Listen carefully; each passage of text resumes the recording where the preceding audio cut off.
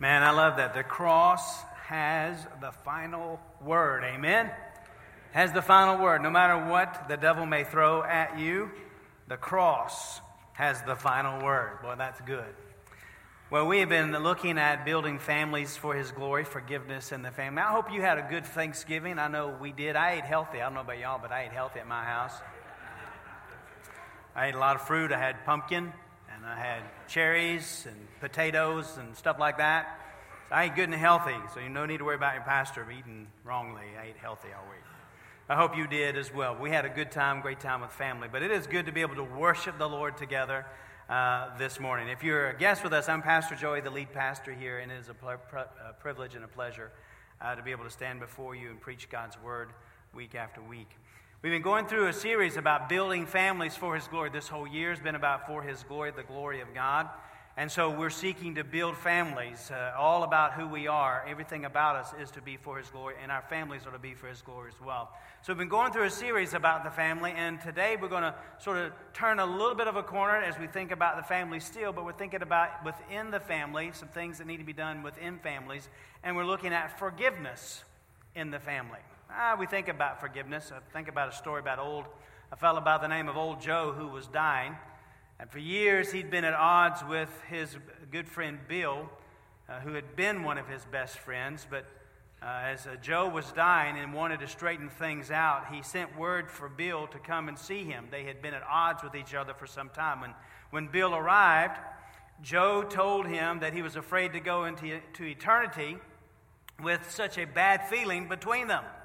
And so then, very reluctantly, with great effort, Joe apologized for the things that he had said and he had done. He also assured Bill that he forgave him for his offenses. Everything seemed fine until Bill turned to go. And as he was about to walk out of the room, Joe called out after him and said, "Hey, but Bill, but remember, if I get better, this doesn't count." Well, we don't need friends that forgive quite like that. But as we think about our holiday season, Thanksgiving and holidays, and having relatives at a close proximity of us, sometimes we realize that forgiveness may be needed as we have those times together. Everybody, as someone once said, has a crazy uncle or a crazy aunt or a crazy cousin or somebody that just knows how to push the right buttons in our life that causes us heartache and difficulty. And so maybe in our lives, in these situations, forgiveness is needed as we think about those people and think about what we've done to them, maybe what they've done to us. But as we think about forgiveness in the family, Jesus told a parable about forgiveness. And we're going to look at it in Matthew chapter 18, verses 21 through 35. And we're going to read this passage of Scripture. It's a powerful parable that our Lord spoke as He is answering a question that Peter asked. And we'll look at that here in just a moment. And so if you would, in honor and reverence to the Word of God, if you'd please stand as I read this passage to you. It is the Word of God, and so we stand in honor and reverence to it being read. And so in Matthew 18, verses 21 through 35, it says this. "And then Peter came to him," that's Jesus, "and said, 'Lord, how often shall my brother sin against me, and I forgive him? Up to 7 times?' But Jesus said to him, 'I do not say to you up to 7 times, but up to 70 times 7. Therefore the kingdom of heaven is like a certain king who wanted to settle accounts with his servants. And when he'd begun to settle accounts, one was brought to him who owed him 10,000 talents. But as he was not able to pay, his master commanded that he be sold, that his wife and children, all that he had, and the payment be made. The servant therefore fell down before him, saying, Master, have patience with me, and I will pay you all. And then the master of that servant was moved with compassion, released him, and forgave him the debt.'" Well, we'd love for the story to end there, but it doesn't. We pick up verse 28. "But that servant then went out and found one of his fellow servants who owed him 100 denarii. And he laid hands on him and took him by the throat, saying, 'Pay me what you owe.' And so his fellow servant fell down at his feet, begged him, saying, 'Have patience with me, and I will pay you all.' And he would not, but went and threw him into prison till he should pay the debt. And so when his fellow servants saw what had been done, they were very grieved and came and told their master all that had been done. And then this master, after he'd called him, said to him, 'You wicked servant, I forgave you all that debt because you begged me. Should you not also have had compassion on your fellow servant, just as I've had pity on you." His master was angry, delivered him to the torturers until he should pay all that was due to him. And so my heavenly Father will also do to you if each of you from his heart does not forgive his brother his trespasses. Let's pray together. Father, Lord, we pause as we think about this passage of Scripture. And we pray that you would use this to prick our hearts where we've grown callous, where there has been unforgiveness in our lives, where we have pressed it down and tried to overlook. Lord, may you bring it to our minds today, that as your people, here is your command. And so, Lord, I pray that you would have your way in us. I pray that you would guide us and direct us as we think about forgiveness in the family. And Lord, may you have your way in this family as well. And Lord, we pray that may the words of my mouth, meditation of my heart be acceptable in your sight, O Lord, my rock and my redeemer. For it's in Jesus' name we pray. Amen. Thank you. You may be seated. Well, you see the outline there in your bulletin, and we're going to walk through here. But as we look at our passage today and think about forgiveness, we need to notice some things here in this parable. And the first thing that we need to see here as we think about this parable that Jesus has just told about this great story is exceeding debt. Exceeding debt. And we're thinking about someone who's done something to someone else, as Peter has asked the question. And so as you see that blank that needs to be filled in that point, exceeding debt, you might be thinking, yes, Pastor, preach it. Preach about the exceeding debt that they owe me for what they have done to me. How my cousin or my uncle or my child or my parent or my grandparent, how they owe me a great deal. They stole my holiday. They ruined my Thanksgiving because of their selfish attitude or their crass comments or their language or their argumentative spirit, whatever it may be. Yes, Pastor, let's talk about the exceeding debt that they owe to me. Well, I'm afraid you might be sorely disappointed at where we're going here with this. Because we want to see and hear what Jesus says as we think about this exceeding debt. In verses 23 through 25, again, look at that passage of Scripture. Jesus is responding to Peter's question. He says, "Therefore the kingdom of heaven is like a certain king who wanted to settle accounts with his servants. And when he had begun to settle accounts, one was brought to him who owed him 10,000 talents. But as he was not able to pay, his master commanded that he be sold with his wife and children and all that he had, and the payment be made." So Jesus is telling this parable that it is time to settle accounts. And this man, whoever he is, this servant of the king, he owes much. He has an exceeding debt. The Bible here says it's 10,000 talents. Now understand that that is an untold amount of money. That the number 10,000 itself was the highest number used in that day. So this was beyond comprehension for this kind of money to be owed to someone. One commentator compared it to an entry-level wage earner promising to pay off the national debt of the U.S. by himself. That sort of gives you an idea of how great a debt this was. And of course, what we know here is that this servant could not begin to pay off his debt in 1,000 lifetimes or even 100,000 lifetimes. His debt is more than he could pay. Y'all with me this morning? Say amen. And so what we find in verse 25 then is that he was not able to pay. It says that his master the king commanded that he be sold with his wife and children and all that he had, and the payment be made. And so we see there's no way he could pay, but the master the king was going to sell him, sell his wife, sell his children, all that he had and all of who he was, and it still would not begin to cover the debt. It was more than he could pay. It was impossible to pay this exceeding debt. Now let's think about this for a moment. We think about when people have done something to us, we want them to pay. But in reality, in our own minds, it'll never be enough. We want them to pay, but we can't get them to pay enough. I can never pay back my holiday, we think. And they need to pay what they've done to me. They need to apologize. They need to grovel. Let me hang it over their head for a little while. They need to pay what they have done to me. But now here we find Jesus is not getting Peter to think about how much his brother owes him, but rather how much the servant owes the king. And in this parable, who's the king? The king is Jesus. And the servant, who's the servant? The servant is Peter. And what we see Jesus doing here is beginning to remind Peter of his own debt. But also it's not only Peter, but it's you and me too. It should be a reminder to us as well that we are also that servant who owes an exceeding debt to the king. All of us here have an exceeding debt to the king. So before we can think about the exceeding debt that we feel that someone owes us because of how they have ruined my dinner or ruined my family time or ruined my family or my holiday, we must first consider and remember something else, and that is we must remember our own exceeding debt. What are you talking about, Pastor? I don't have a debt. I mean, my bills are paid. I don't have any debt at all. Well, no, we're not talking about that kind of debt. We're talking about this debt is a sin debt. S-I-N, sin debt. And you see, our sin has separated us from our King. And our wages, the penalty of our sin is death.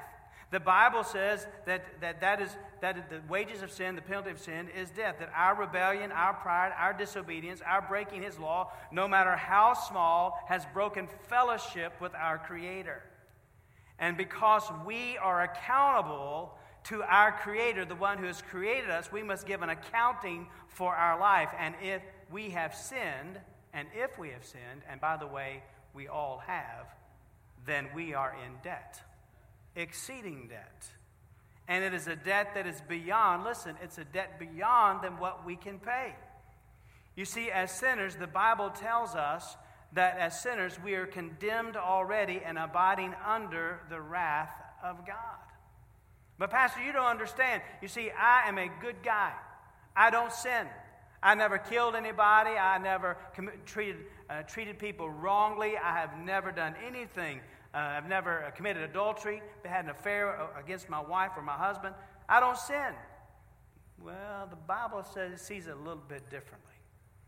It says that all have sinned and fall short of the glory of God. Well, maybe I've told a white lie, just a little lie, one time. Well, beloved, the Bible says that if you're guilty, if you break one part of the law, you're guilty of breaking the whole law. We're guilty.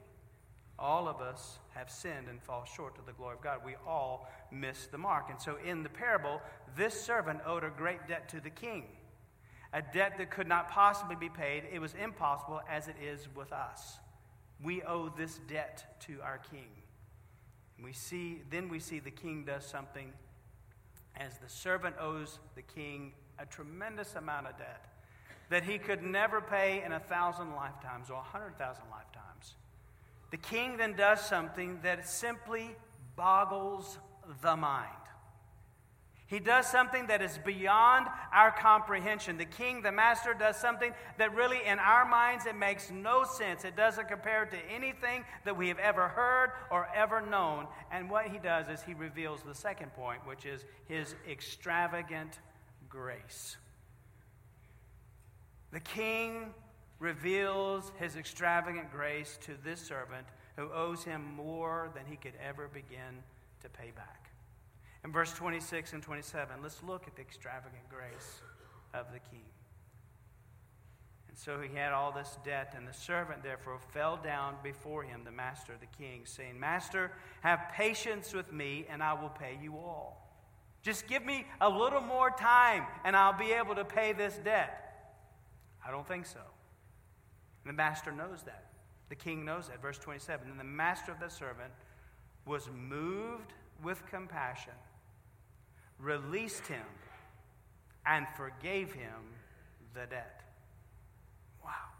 This servant falls down, pleads for more time, and he does something, the master does something so magnificent that in reality it staggers us. He forgives the debt. He what? You said this was an astronomical amount of debt, and yet the master forgives the debt? He does.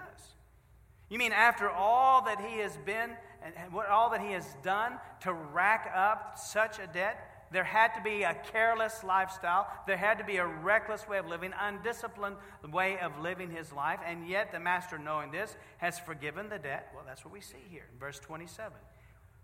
We see it unfold that he forgives the debt. Says that the master was moved with compassion, released him, and forgave him the debt.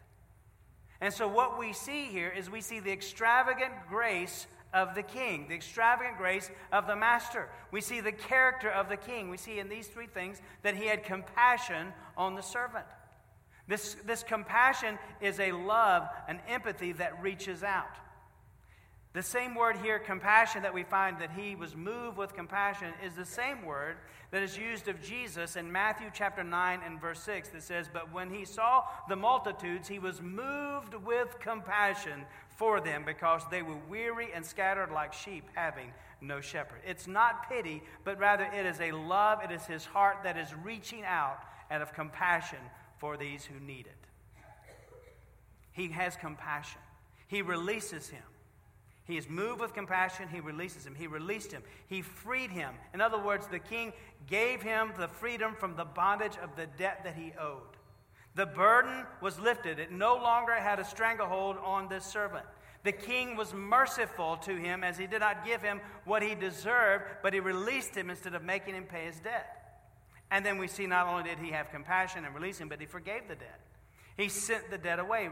Literally, he sent the debt away, meaning he completely canceled the debt, as if there was never a debt. It's starting fresh. The slate is clean. He was gracious. He shows his grace to him and gave him what he did not deserve, which was his freedom. But at the same time, let's understand something else about this debt that the king has forgiven of the servant. Man, what extraordinary grace. But understand that just because the debt was erased from the servant, that doesn't mean that the debt is gone. There is still a debt. There's still 10,000 talents that are missing, that are gone. So there's still an amount owed. And so who pays the debt? The king took the debt upon himself. The king takes the debt upon himself. What extravagant grace. This man, no matter what his lifestyle was, who owed such a great debt, the king has been moved with compassion, released him, and forgiven his debt, meaning that he now takes the debt upon himself. Of course, this is what Jesus will reveal to Peter in time in his life, but also what Jesus has shown to us. What are you talking about, Pastor? Well, here's what I'm talking about. You see, we owed a debt we could not pay, but someone must pay the debt of sin. And there is only one. Listen, there's only one who is able to pay our debt, and it is the King, King Jesus. Amen? Only King Jesus can pay that debt for us. The sinless Son of God born of flesh. So Jesus took the exceeding debt that we owed and revealed his extraordinary, extravagant grace toward us and paid that debt for us on the cross of Calvary. Do we deserve it? We do not. We do not deserve his grace. We deserve rather the torment of having to pay it ourselves for all of eternity in a place called hell because we rebelled against holy God and our Creator. But instead, Jesus went to the cross and he paid the debt that he did not owe for us who owed a debt that we could not pay. And so what did Jesus do for us? He had compassion for us. He released us and forgave the debt. He showed us love, a love that reaches out to us. He showed us how he frees us and he releases us and the burden is lifted and he forgives the debt, completely canceling our sin debt as if there was never a debt. But the story doesn't end here. Because Jesus is getting to the answer of Peter's question. And Peter's question, if you remember at the beginning part of this passage of Scripture, is, how often do I forgive my brother? In other words, Peter is asking Lord Jesus, how many times do I need to forgive someone who's done something to me? How many times do I forgive them when they've done things to me? And so Jesus takes the parable further when we see, thirdly, the earthly retaliation. And we see the earthly retaliation of the servant. In verses 28 through 30, we see it says, "But that servant, the one who has just been released from his debt, forgiven of his debt, that servant went out and found one of his fellow servants who owed him 100 denarii. And he laid hands on him and took him by the throat, saying, 'Pay me what you owe.' And so this fellow servant fell down at his feet and begged him, saying, 'Have patience with me, and I will pay you all.' But he would not. The servant wouldn't. But he went and he threw him into the prison until he should pay the debt." Wow. But I read this story and I think about that servant and I think, man, what a sorry sort of fella is this? Amen? I mean, don't you think that about this servant? I mean, he has been forgiven of a debt that is beyond anything they could ever think about paying back. And this man who owes him, he goes out and he finds the one who owes him 100 denarii, which is about a fourth of a year's wages. About 100 a denarii is about a day's wage, and so it's about 100 days' wages. And he goes to him and he wants his money, and he wants it now.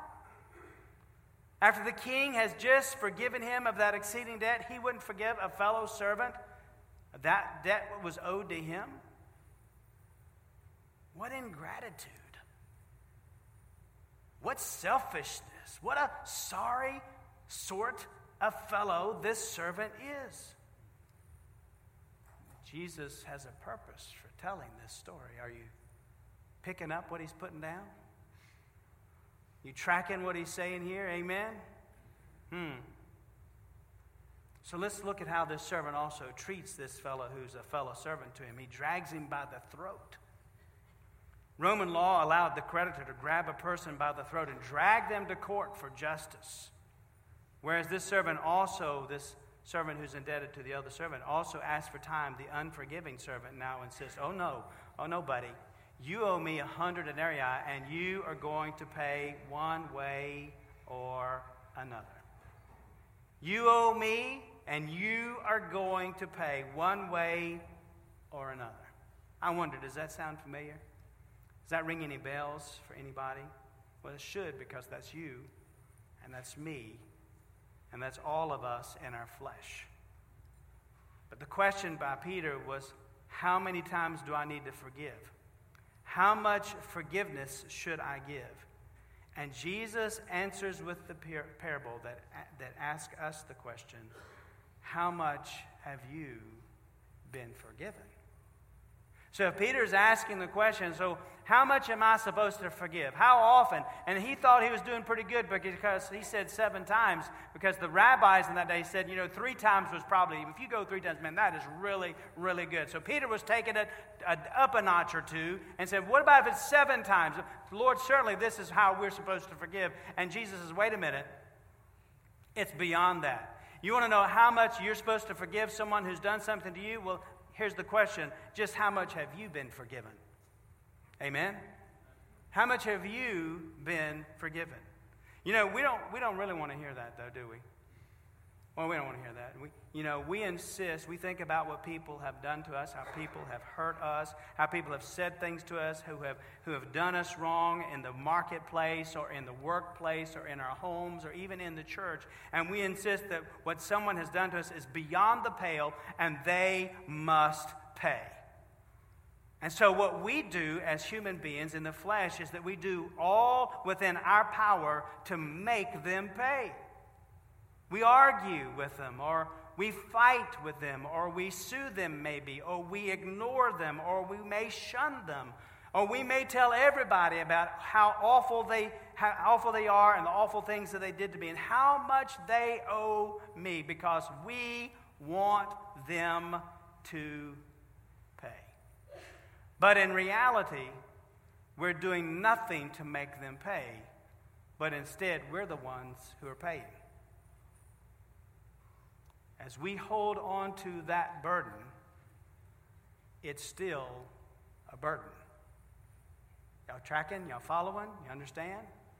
If we hold on to that burden, it's still a burden. I love the story I was reading the other day about 2 monks who were walking together through the countryside. They were on their way to another village to help bring in the crops. And as they walked, they spied an old woman who was sitting on the edge of a river. And she was upset because there was no bridge and she could not get across on her own. And so that first monk, he kindly offered to the lady, he said, "We will carry you across if you would like for us to." And she said, "Well, thank you," she said gratefully, accepting their help. And so the two monks, they joined hands and lifted her between them and carried her across the river. When they got to the other side, they set her down and she went on her way. And then the two men, after they'd walked another mile or so, that second monk began to complain. He said, "Look at my clothes. Look at how filthy they are from carrying that woman across the river. And you know what? My back, man, it's starting to hurt from lifting her, and I can feel it starting to get stiff." But that first monk, he just smiled and nodded his head. A few more miles up the road, that second monk, you know what he did? He griped again. My back is killing me so bad. And it's all because we had to carry that silly woman across the river. I can't go any further because of the pain. And he laid down on the ground and was moaning and grumbling. Well, the first monk, he looked down at his fellow monk and he said, Have you wondered why I'm not complaining?" And he said, "I'm not complaining because your back hurts, because you're still carrying the woman. But I set her down 5 miles ago." You see, friends, listen. That's what many of us are like when we're dealing with our families. We're that second monk who just cannot let go.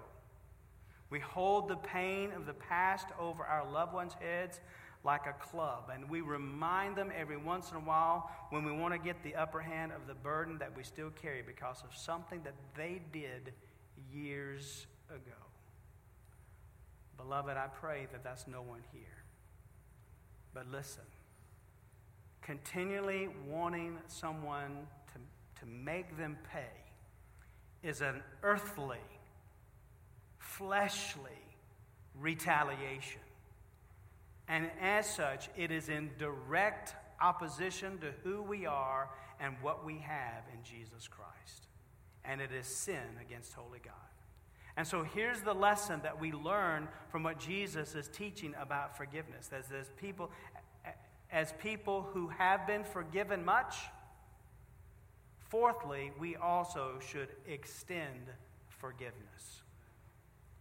As we who have been forgiven much, we should also extend forgiveness. Look at verse 31 through 33.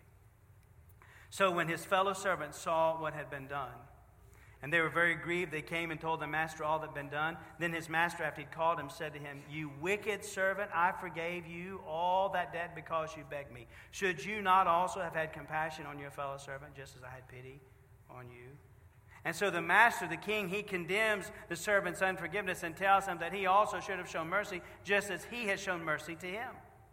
Well, why should that servant show mercy? Well, because first off, he was a servant in his master's kingdom. And he follows the master's law. And this is the way the master is teaching. But secondly, it's because he had been forgiven much. He'd been forgiven much. And so he must extend forgiveness. I get it, Pastor, but how? I mean, you just don't know what I've had to deal with. You don't know my family. You don't know what somebody said. You don't know what we had to deal with in our life group, in our church, in our home, in our workplace. You just don't have a clue. Well, no, I don't guess I do. But I do have the Word of God. And I do know what it says. And we need to get back to what the king has done for the servant in verse 27. Because he sets forth the example for those who've been forgiven much. In verse 27, it tells us again, the master of that servant was moved with compassion. He released him, and he forgave him the debt. And so we are to extend forgiveness to whomever, whenever, however, someone has done something to us, because we have been forgiven much. And so we see here, you must do the same, I must do the same too, as it says there in verse 27, to be moved with compassion. So in other words, if you have trusted Jesus Christ by faith, if you are a disciple of the Lord, you have been born again and washed in the blood of the Lamb, then His love, the love of God, abides within you. And as a child of God, the Holy Spirit then enables you to love with this kind of compassion. But so often, people who have done wrong things to us are either lost or they are backslidden or they're hurting themselves. And we are to show compassion for them as being weary and scattered like sheep without a shepherd. We are moved with compassion, the compassion that we have that comes from the Lord that's within us. And we release them. In other words, quit hanging on to the burden.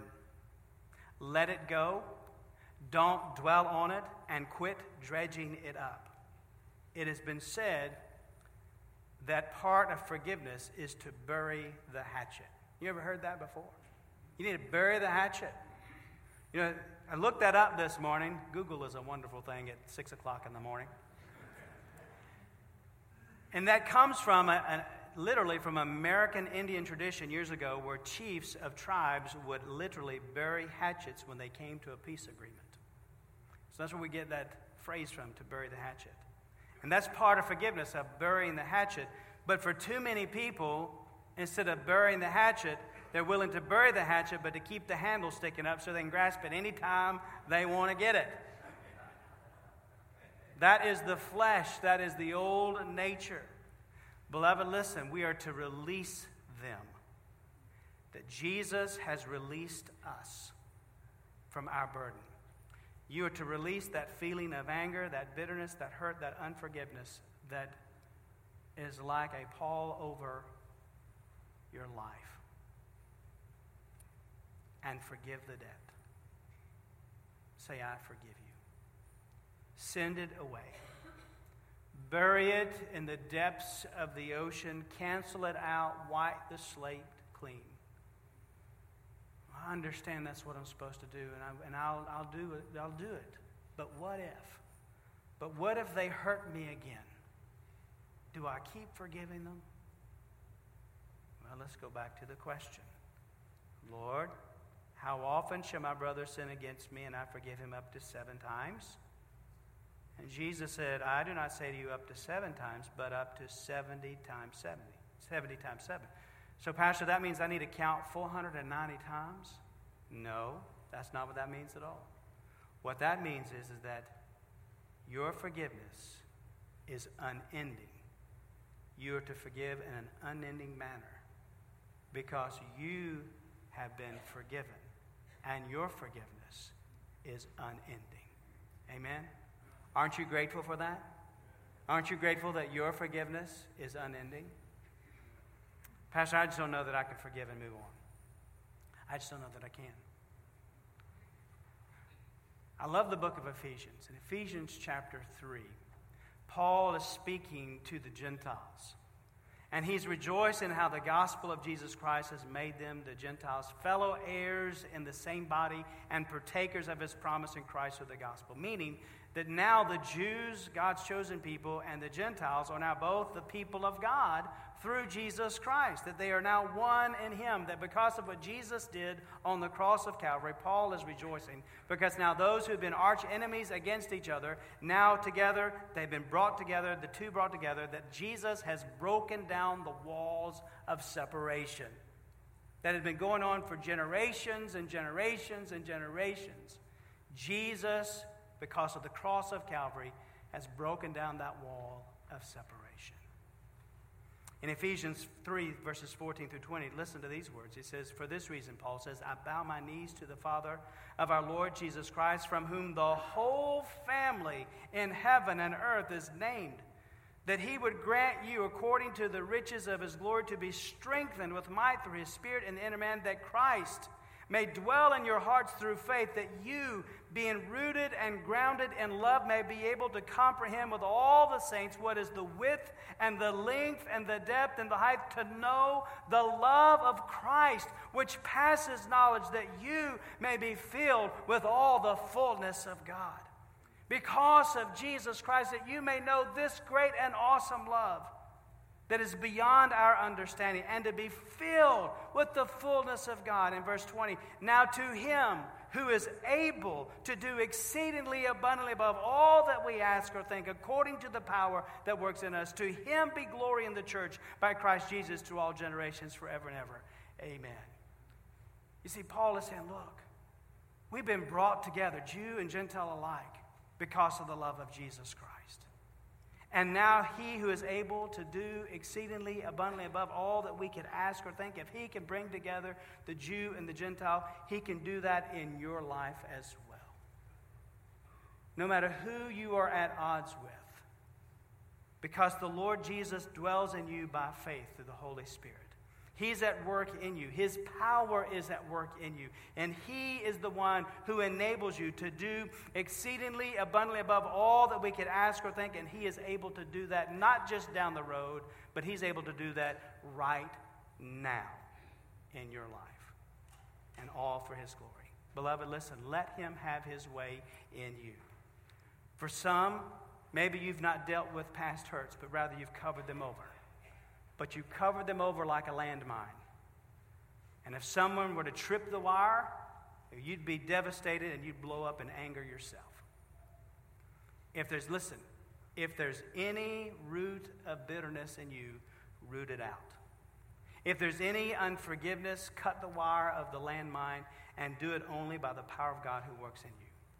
That same book, Ephesians 4:31 and 32 says, let all bitterness, wrath, anger, clamor, and evil speaking be put away from you with all malice, and be kind to one another, tender-hearted, forgiving one another, even as God in Christ forgave you.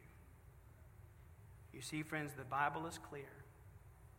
No matter how many times somebody's done something to us, we've been forgiven much.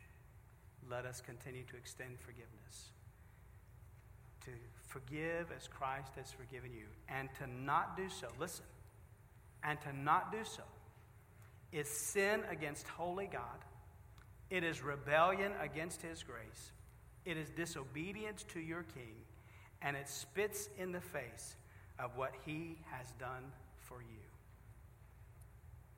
3 things to do. Number 1, realize your need for forgiveness. All of us need to be forgiven. We're all sinners in need of a Savior. Receive his extravagant grace, knowing that he loves you, that he's been merciful to you. If you've never trusted Jesus Christ as Lord and Savior, call out to him today in humble repentance and know that he loves you and he died for you, and profess him as the Lord and Savior of your life as you turn to him.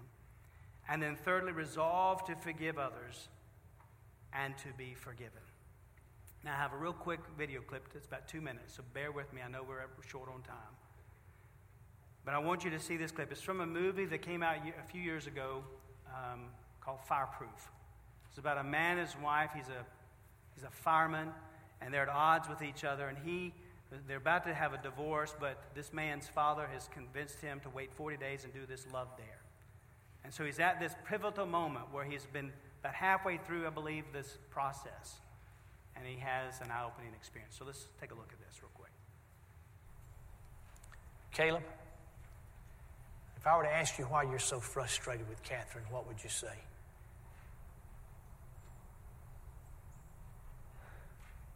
She's stubborn. She makes everything difficult for me. She's ungrateful. She's constantly griping about something. Has she thanked you for anything you've done the last 20 days? No. And you'd think after I wash the car, I've changed the oil, do the dishes, clean the house, that she would try to show me a little bit of gratitude. But she doesn't. In fact, when I come home, she makes me feel like I'm an enemy. I'm not even welcome in my own home, Dad. That is what really ticks me off. Dad, for the last 3 weeks, I have bent over backwards for her. I have tried to demonstrate that I still care about this relationship. I bought her flowers, which she threw away. I have taken her insults and her sarcasm, but last night was it. I made dinner for her. I did everything I could to demonstrate that I care about her, to show value for her, and she spat in my face. She does not deserve this, Dad. I am not doing it anymore. How am I supposed to show love to somebody over and over and over who constantly rejects me? That's a good question.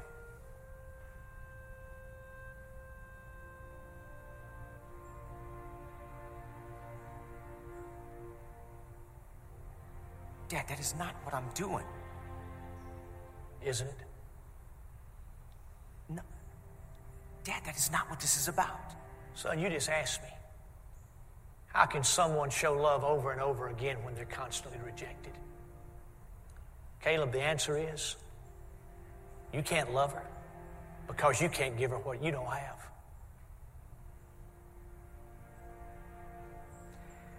I couldn't truly love your mother until I understood what love really was. It's not because I get some reward out of it. I've now made a decision to love your mother whether she deserves it or not. Son, God loves you even though you don't deserve it. Even though you've rejected Him, spat in His face. God sent Jesus to die on the cross and take the punishment for your sin because He loves you.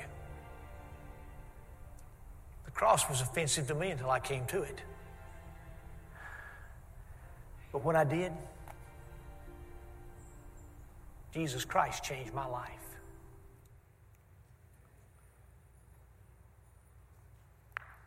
You see, friends, listen. You can't truly forgive somebody unless you've been forgiven first by the Lord Jesus Christ. You can't truly love until you know the love of Christ in your own heart and life. But when you know the Lord Jesus Christ as the Lord and Savior of your life, there is something now that dwells within you, His Spirit, who enables you to forgive even those who are the closest to you, who've hurt you the deepest. And you can forgive because He enables you to forgive. And He has forgiven you for very much. Let's pray together. Father, we pray that you have your way in our hearts and lives. Maybe there's the underlying unforgiveness in our hearts and lives today that you have brought to our minds that we need to repent of and turn over to you and ask you to have your way in our hearts and lives today, to be moved with compassion, to release them, and to forgive the debt. May you have your way in our hearts and lives, Lord, as we come to this invitation to release these to you. In Jesus' name, amen. We're going to stand. We're going to sing Jesus Paid It All. I'll be here at the front. Pastor Joe's here as well. We're glad to pray with you. If you want to come pray silently, you come, as God's dealt with your heart today.